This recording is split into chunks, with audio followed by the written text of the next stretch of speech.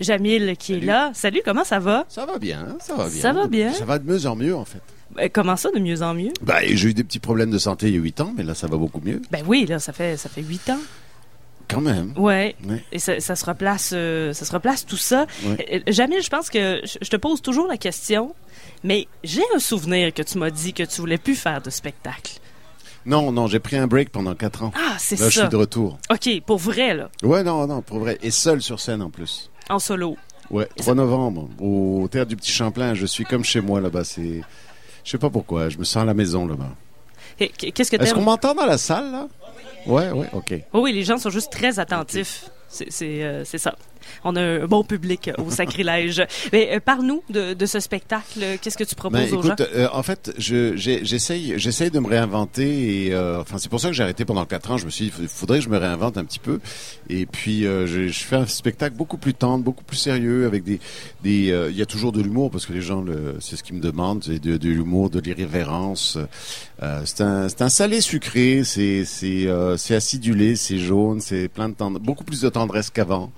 Je fais un mélange de tout, bref. Je sais pas si ça ressemble à quelque chose, je sais pas comment le définir. Mais pourquoi plus de tendresse? Qu'est-ce qui s'est passé? Ou il y en a toujours ça eu, vient mais de quelle volonté? Il y en a toujours eu, mais c'est de la pudeur. Puis pendant longtemps, j'ai pas voulu emmerder le monde avec mes problèmes. Tu chantes, puis c'est triste, puis tu dis, mais ils ont pas à vivre ça, c'est déjà assez triste comme ça. Pourtant, il y en a plusieurs qui ont fait des carrières là-dessus. Tout à fait. Mais je te dis, c'est de la pudeur. Donc, je préférais, parce que tu as toujours le choix de rire de ton malheur ou de pleurer de ton malheur. Moi, j'ai une tendance à en rire, tu sais. Donc, c'est comme ça que tu l'amènes sur scène aussi. Ouais, mais puis là, je pleure, je ris, je déraisonne, je bafouille, je fais de tout. Est-ce que j'en comprends que c'est un spectacle qui est plus personnel? Beaucoup plus personnel, oui. Beaucoup plus personnel, beaucoup plus proche de moi. Le fait d'être en solo, c'est t'es en chute libre, hein, y a pas le choix. Hein, et puis j'ai juste une guitare, un micro, j'ai une harmonica aussi. Ah oui, ça vient combler exactement toute la scène. Tout à fait. Et donc c'est ça. Donc il y a beaucoup d'impro. C'est Henri Salvador qui a eu la bonne idée de mourir le jour de ma première à Paris. Ce qui fait que j'ai perdu. Oui. J'ai perdu tous les médias qui devaient venir me voir ce jour-là, mais c'est pas grave. Et ce que j'ai retenu de lui, le lendemain, j'entendais des passages de Henri Salvador, des souvenirs, et il disait, mon métier, c'est d'être le plus moi-même possible sur une scène. Alors, et j'ai retenu ça, et puis c'est ce que je trouve que ça me ressemble. C'est ce que j'essaie de faire. Et est-ce que c'était déjà le cas avant d'avoir entendu cette phrase? Ou... Ouais, mais je le savais pas. ça a comme ouvert ça a comme mis un point sur le i. Et en solo comme ça sur scène, on n'a pas le choix de se livrer, parce que si on joue peut-être un personnage, le public va s'en rendre compte. Ouais, tu peux avoir le choix de jouer un personnage, mais il faut que tu le joues jusqu'au bout. Et puis moi, je suis pas assez comédien pour ça, donc je suis le plus moi-même possible, et je pense que les gens le sentent. Tu disais qu'il y avait de l'improvisation. Est-ce que tu maîtrises quand même ton véhicule, ou des fois il dérape un peu, ou il part? Toute improvisation est bien planifiée, mais on n'est pas à l'abri de l'erreur. Mais de l'erreur ou du dérapage contrôlé? C'est un dérapage. On finit toujours par le contrôler. C'est le métier qui fait que tu contrôles ton dérapage. C'est qui? C'est Jacques Higelin qui faisait beaucoup ça. Il faisait des shows de 3-4 heures. On finit par s'ennuyer, mais c'est extraordinaire de trouvailles, de découvertes, et puis d'impro. Puis tu sais jamais ce qui va arriver d'un jour à l'autre. Et j'espère que mon show donne ça. 3-4 heures de show? Non. Moi, 1h30 non-stop. Pas d'entracte? Non, il y aura une première partie. C'est Anne-Marie Gélina qui va être là. En première partie, Anne-Marie qui, à mon avis, je me fais engueuler là. Mais dis-le, puis on va rattraper. Non, mais c'est ça, Anne-Marie Gélina qui pour moi un auteur extraordinaire qui a été oublié au Québec. On est passé à côté de cette fille-là, mais bon, elle sera là. J'ai oublié de te le dire. Ah, excuse-moi. Bon, tout le monde l'apprend en même temps. Voilà. Qu'il y aura une première partie. Est-ce que c'est ton choix, ou des fois c'est mon choix? C'est mon choix. Décide, j'ai commencé à chanter. En fait, j'ai commencé à chanter. Je me suis rendu compte, pas loin d'ici, pas loin du Sacrilège, il y avait un bar de lesbiennes qui s'appelait Les Nuits du Nord. Puis il y avait une scène ouverte, et puis il y avait un déficient mental qui avait pris la scène et qui se mettait à chanter, mais et comme on est poli au Québec, il a été très applaudi la première fois, donc il en a fait une deuxième, puis il en a fait une troisième, puis une quatrième, et le barman qui savait que je chantais, il m'a demandé de monter sur scène pour le remplacer parce qu'il en pouvait plus, et c'est comme ça que j'ai commencé à chanter sur scène. Et après ça, j'étais à Montréal et je faisais les premières parties d'Anne-Marie. Maintenant, c'est elle qui fait mes premières parties. Ah, c'est l'inverse. C'est il y a 35 ans que je vous parle de ça. Je suis jeune. D'où cette idée que tu dis qu'on l'a un peu oublié.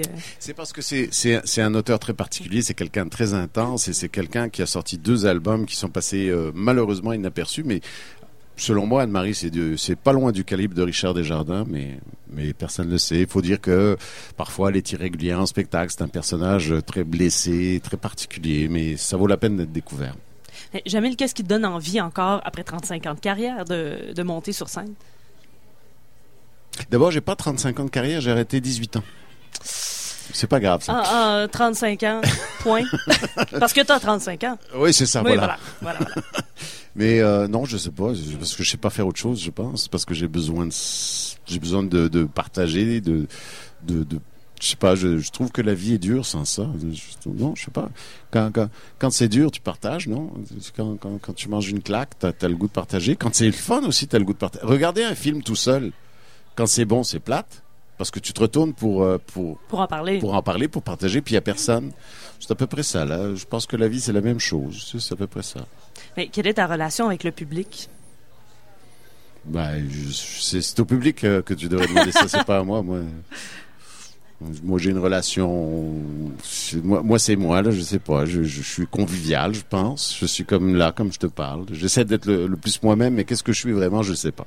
Mais tantôt, tu disais, les gens me demandent d'avoir un peu d'humour, donc nécessairement, ton public en tout cas, c'est ce qu'il veut de son Jamil. C'est ce qui a plu au départ et qui fait que j'ai vendu, avec pitié, mais pour les femmes, je pense que je suis à environ 30 000 copies vendues et c'est le côté sarcastique, humoristique qui a plu. Donc, je m'attends à ce que les gens, c'est ça, ils ont une tendance à vouloir ça. Donc, je leur donne. Et quand tu montes sur scène, est-ce que tu t'attardes peut-être à la salle? Est-ce que tu es conscient, disons, de parler aux gens? Est-ce que tu es conscient du public? Oui, tout à fait. Je leur réponds, ils peuvent parler. On est ensemble. Ils font le show autant que moi. C'est donnant. C'est tout à fait. Des fois, ça dérape un peu. Il n'y a pas que moi qui dérape. Des fois, le public dérape un peu. Mais une chance, ils n'ont pas de micro.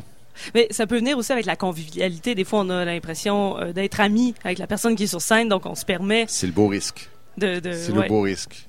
C'est les spectacles léchés, comme j'en ai vu beaucoup en France, où l'artiste ne parle pas, où il enchaîne les chansons les unes après les autres. On appelle ça un concert. Moi, je fais pas de concert. Toi, tu fais des spectacles? C'est ça. C'est un show. Et il y a probablement des nouvelles chansons? Beaucoup. Je pense. Des chansons inédites, en tous les cas, chansons que les gens connaissent pas. Il y a des choses qui sont dans la lignée de ce qui a été déjà fait, comme ce qui est déjà plus connu, comme les moitiés. Et puis il y a des choses plus sérieuses, des choses plus revendicatrices. Il y a des textes que je slame aussi. D'ailleurs, je vais en faire un tout à l'heure, je pense. Oui. Et dans quelques instants, comme j'ai eu un problème avec ma main gauche et que j'ai perdu la dextérité fine, j'ai dû réapprendre à jouer de la guitare. Et je peux pas tout jouer. Donc il y a des chansons que j'ai décidé de slammer plutôt que de les jouer, plutôt que de mal les jouer. Puis ça a l'air de plaire, donc je continue à le faire. Mais c'est un bien pour un mal finalement parce que ça leur donne une deuxième vie. Tout à fait. Est-ce que tu étais déjà dans le slam ou c'est... J'en ai fait quelques-uns, mais toutes mes chansons, en fait, ce slam, elles sont très rythmées, très rythmiques. C'est Sylvain Lelièvre, d'ailleurs, qui avait constaté ça le premier. Et je parle de lui parce qu'il est à la mode en ce moment. Et il y a très bel album à venir, donc je pense que vous le recevez la semaine prochaine. C'est très beau. J'ai eu la chance d'entendre, c'est très beau. Et donc, c'est ça, c'est très rythmique. Ma manière d'écrire est très rythmique, donc ça se slame très facilement. Ben écoute, t'ouvres la porte à ça. Oui, la semaine prochaine, il y a un lancement de l'album Salut Sylvain. On fait ça dans l'émission, ici, live à CKRL. Tout le monde est invité. Je vous le dis, arrivez de bonne heure. Si vous voulez une bonne place, là. Mais puisqu'on en parle, quel souvenir, toi, tu gardes de Sylvain? Tiens, on va comme commencer pour la semaine prochaine. Ah, Sylvain, on a eu la chance de se côtoyer pendant C'était quelqu'un de très simple. C'était un amoureux de la chanson, un amoureux du texte, quelqu'un de gêné à la limite, je pense, avec beaucoup d'inhibition, je dirais, beaucoup d'inhibition, et puis On s'engueulait. On n'avait pas tout à fait la même notion de comment devrait se faire une chanson. C'est des belles engueulades. C'est pas des argumentations sur le métier. C'est comme deux peintres qui décideraient que tel rouge est plus beau que tel autre rouge, et puis c'est tel bleu, ne doit pas se servir avec tel vert, etc. Bon, c'est technique. Non, c'était très agréable. On avait de belles conversations. Donc surtout sur la musique en général. Oui, puis je trouve ça dommage qu'il soit parti au moment où ça commençait vraiment à lever pour lui. C'est sur le tard, on dira, mais c'est un des monstres sacrés de la chanson québécoise. Ta préférée de Sylvain Lelièvre? Le trombone à coulisses. Ah, vraiment, sans équivoque. Là, qui n'est pas sur l'album. Mais non, mais il y a des très belles versions de Louis-Jean Cormier, il y a des belles choses. Ariane Moffat fait un super boulot, Daniel Lavoie est pas mal, je me rappelle pas tous les autres, mais au premier abord, Michel Rivard est bon aussi, ouais, c'est vrai, c'est bien. Oui, il est pas pire, hein, Michel Rivard. Ouais, d'habitude. C'est un petit jeune qui commence. Oui, c'est ça. Il s'améliore. Mais Jamil, donc tu vas nous faire un slam. Allez. C'est le moment. Je te laisse peut-être le présenter, le mettre en contexte. C'est simplement que, comme tout le monde, on lit les journaux le matin, et moi j'ai lu les journaux et je me suis mis en colère. Et ça a donné « Irons-nous tous au combat ?» Et ça va comme ça. Je mâche ma rage et je fulmine. Sur ma page blanche, la planète décline. Une planète de la honte, là où les morts se comptent, là où la mort se vend dans des préarrangements, dans des prés à court terme où ruminent les troupeaux, ces élevages de lanternes en grattant des gros lots. Mon Dieu, les roulettes russes sont maintenant américaines et les curés pédophiles pardonnés en neuvaine. Un pape est mort. Enfin, une bonne affaire, mais des millions de blaireaux en réclament un nouveau. Les vieux cons du concile, un conclave de séniles, un lundi d'avril, se refont un chef de file. Un 16e Benoît qui, dessous sa calotte, interdit les capotes et se fout du sida. Irons-nous tous au combat? La vie nous revient de droit. Notre force est dans nos voix quand un peuple se tient droit. Ces modèles bibliques, hébraïques, coraniques, c'est l'histoire fanatique des pouvoirs liturgiques, c'est le viol de la pensée, la sodomie des apôtres, Jésus sanctifié par le sang des autres, c'est le pillage alarmant dans la paix, lentement, où le seul sentiment, c'est de se servir avant. Transfusion mondiale, c'est la grande dialyse, le commerce est fatal, alors on mondialise, c'est le fric système contre l'écosystème, c'est le pétrodollar pour de l'hydrogène, c'est l'argent des hôpitaux pour les constructeurs d'auto, le viol, pour les constructeurs d'auto, le smog et l'hydro comme des poisons dans l'eau. Chacun dans sa cour et maître chez soi. Si on leur laisse faire la guerre, alors après on fait quoi? Irons-nous tous au combat? La vie nous revient de droit.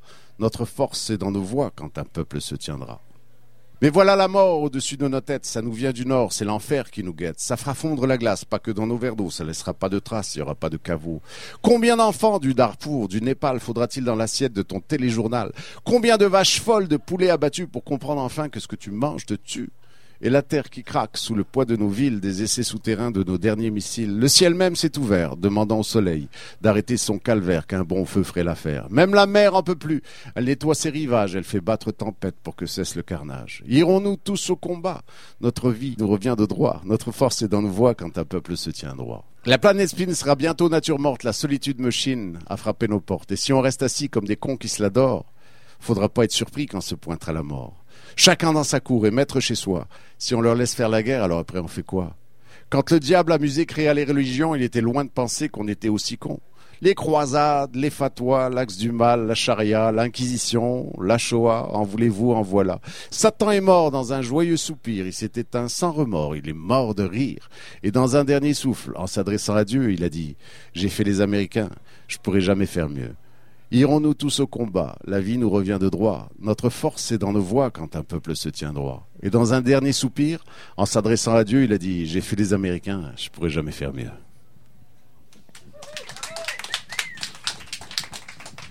Jamil, qu'on vient d'entendre, dans un texte peut-être plus sérieux à ce à quoi on t'associe normalement. Exact. Est-ce que ces thèmes-là ont toujours été dans ta création ou dans ton inspiration? C'est juste que c'est peut-être pas ça qui a pris le dessus par la force des choses, parce que on préfère rire que entre l'humour et le drame, tu n'as qu'un pas. Hein. Je veux dire, quand je parle de ma peur de mourir, j'écris quand on est vieux, c'est ma peur de mourir. Je parle, il y a rien que je dis pas sur les vieux. Et pourtant, un vieux écoute ça souvent et ils sont choqués. Alors que je parle de ma propre peur. Sont choqués dans le sens qu'ils sont surpris ou choqués dans le sens de fâchés? Juste pour Il y en voir. a qui sont fâchés. OK. Ouais. Ils comprennent pas. Quand on est vieux, on pisse tout le temps, puis ça dure longtemps, ils aiment pas ça. ça leur plaît pas. Mais ça vient, comme tu dis, de quelque chose de sérieux, d'une préoccupation. Tout à fait, de ma propre préoccupation de devenir vieux, puis de faire de l'incontinence, puis d'avoir des cheveux blancs sur les couilles, etc. T'sais. Donc, c'est une manière de l'exprimer différemment. Mais là, dans un slam comme ça, où, évidemment, la poésie est là, mais on y va plus dans ce qui est dur, les images qui frappent. Donc, c'est une autre façon d'utiliser les thèmes que tu abordais. Tout à fait. Et tu aimes travailler comme ça maintenant? Ça te plaît? Moi, j'aime tout. J'écris pour les autres aussi. Alors, ça, c'est génial parce que, en fait, je me lasse vite. Ça fait que le fait d'écrire pour les autres, je peux emprunter des univers qui ne m'appartiennent pas et évoluer là-dedans. Donc, je sais pas, c'est comme un acteur qui se confinerait juste à faire de la science-fiction, il finirait par s'ennuyer. Donc, moi, ça me permet de faire ce que je fais moi personnellement, et puis ce que font les autres. J'écris pour toutes sortes de mondes, des plus commerciaux, des moins commerciaux. Des fois sous des faux noms, des noms de plumes. Ah, c'est vrai? Oui, mais je dirais pas lesquels. Parce que mais là, parce que ça brise tout, hein, c'est vrai, ça brise tout. Mais est-ce qu'on va entendre une de tes chansons ce soir dans nos invités? Non, je pense pas. Non, ok, bon, on sait pas, là, on va essayer. Mais d'écrire comme ça dans l'anonymat, quel plaisir ça donne. Personnel, j'ai pas besoin qu'on reconnaisse ce que je fais. En notant que l'interprète qui interprète la chanson tripe sur la tune, c'est évident là. C'est un travail commun et si c'est apprécié par celui qui l'interprète, moi ça me suffit. En plus après ça, si ça fait un succès plus large, ben tant mieux. Est-ce que tu écris juste les paroles ou la musique? En général, c'est juste les paroles, mais des fois la musique aussi, ça dépend. Mais la plupart du temps, c'est des textes. Et ça doit être surprenant quand même de voir le résultat parce que toi, tu dois l'entendre quand tu l'écris, je pense. Si j'écrivais des chansons, je les entendrais dans ma tête. Ben, ça dépend. Des fois, tu écris sur des mélodies déjà faites. OK. Et puis, des fois, tu écris un texte et c'est l'artiste qui surprend d'ailleurs, qui met une mélodie sur ton texte et ça te surprend toujours un peu. Tu es étonné de voir comment quelqu'un l'aurait mis en musique. Et est-ce qu'il y a des textes que tu regrettes de donner, que tu aurais aimé garder pour toi? Non. Non, ça m'est pas encore arrivé. J'espère que ça m'arrivera pas. Non, ça m'est pas arrivé, ça. Non. Donc, quand tu le donnes, t'es vraiment dans... Est-ce que tu dois te mettre dans l'esprit de la personne? Oui, c'est sûr. Et puis, c'est surtout dans l'articulation de la personne. Tu sais, j'ai écrit pour...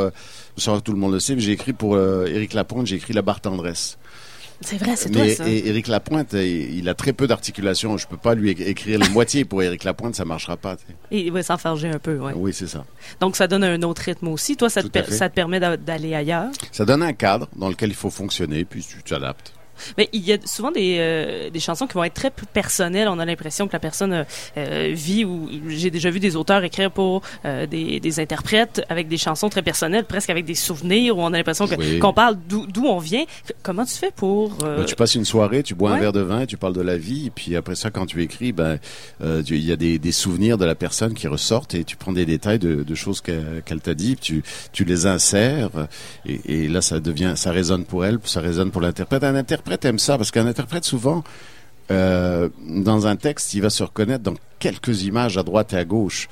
Et l'idéal, c'est de réussir à faire un texte où il se reconnaît tout le long. C'est la chance des auteurs-compositeurs. C'est quand on est honnête comme auteur-compositeur, il n'y a pas un mot qu'on n'assume pas. On assume tout. Alors donc, après ça, c'est très dur d'aller chanter une chanson écrite par quelqu'un d'autre. Oui. Est-ce que tu l'as déjà fait? Non, moi, j'ai interprété peu, mais j'ai interprété Rissé Barrier avec les spermatozoïdes. C'est une histoire qui est racontée, donc c'était facile. Délivre-moi de moi de Anne-Marie Gélina et Martin Lavoie, une très belle chanson qui n'est pas de moi, mais je m'y retrouve à 100%. J'ai cette chance-là. C'est à peu près, je pense, les seules chansons. J'ai chanté le curriculum vitae de Martin Lavoie, encore un autre artiste que personne ne connaît, qui est au Lac-Saint-Jean. Mais je suis certain que plein de nos auditeurs savent c'est qui. C'est très possible. Oui, c'est dans leur corde. Donc, toi, tu as interprété quelques textes comme ça. 3 ou 4 fois, je pense. Mais jamais on va t'entendre faire une reprise, par exemple, des Beatles. Toi qui chantes toujours en anglais. Ah non, tu sais que j'ai fait un album en anglais, j'ai fait un album de blues au lendemain de mon accident. Ben oui, c'est vrai ça. Les gens ne le savent pas tous, mais j'ai fait un double AVC, on m'a fait des trous dans la tête et tout. Et puis au lendemain de ça, j'avais la bouche molle, alors je me suis mis à chanter en anglais. Chanter du blues. Je me suis dit, ça paraîtra pas en anglais si j'ai tout. Et j'ai fait un album de blues avec des gros classiques de blues. On m'en a voulu un petit peu, mais moi je me suis beaucoup amusé. Mais on t'en a voulu, c'est quand même drôle de dire ça, parce que c'est toi l'artiste. Ouais, c'est parce que je chantais en français, puis là j'avais fait un show, c'était Jamil Blues Attempt. Le titre du show était en anglais, puis il y a des gens qui sortaient parce que je chantais en anglais. C'est parce que je pense qu'il y a des gens qui savent pas lier. Ben oui, mais on a appris que c'est quoi, 53% des gens? Ouais, ben voilà. Ben oui, qui sont analphabètes fonctionnels. C'est pour ça que je dis, il y a des gens qui n'étaient pas contents. Il y en a quelques-uns, pas trop, j'espère. Oui, mais c'est pour ça que je te posais la question, ta relation avec le public. Parce que tu vois, moi j'ai l'impression que les gens s'attendent à quelque chose de bien précis de toi. On dirait, je sais pas, moi je propose. Puis mais on va faire un vox pop à sortie de ton spectacle le 3 novembre. Super, ça, tu viens? Ben, il faudrait. T'es mieux d'être là. Ben, je viens de le dire. Ah non, je peux pas, je suis en congrès, malheureusement. Ça fait bien. Oui, c'est une bonne excuse. Ça, on me l'avait jamais fait encore. En congrès, c'est bien. En congrès, oui.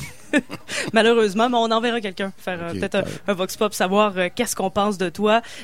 Jamil, on va entendre un classique, parce que des albums de toi, là, il y en a pas de plus récent. Est-ce qu'il y en aura? Non, il y a oui, je suis sur un coup pour le printemps prochain. Oh.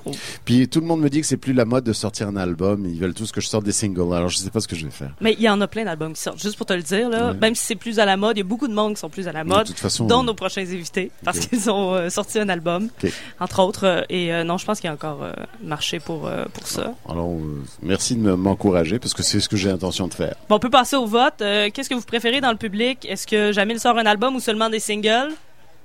Album, on lève la main. Ouais. 1, 2, 3, 4. OK. Et qui veut seulement des singles? Abstention. Non, personne. Donc, on vote pour l'album. Mais avant tout, on va te voir le jeudi 3 novembre à 20h. C'est au Théâtre Petit Champlain. Fraîchement rénové, d'ailleurs. Alors, si on veut... Tout à fait. Ils n'ont pas touché à ça, heureusement. Ça sonne bien. Je l'ai fait avec Francis Cabrel et Ferland la semaine dernière. C'est magnifique. Donc, une pierre deux coups. On va voir le nouveau lobby. Et évidemment, ton spectacle. Jamil, toujours un plaisir. Merci beaucoup d'être passé. Merci, Tania.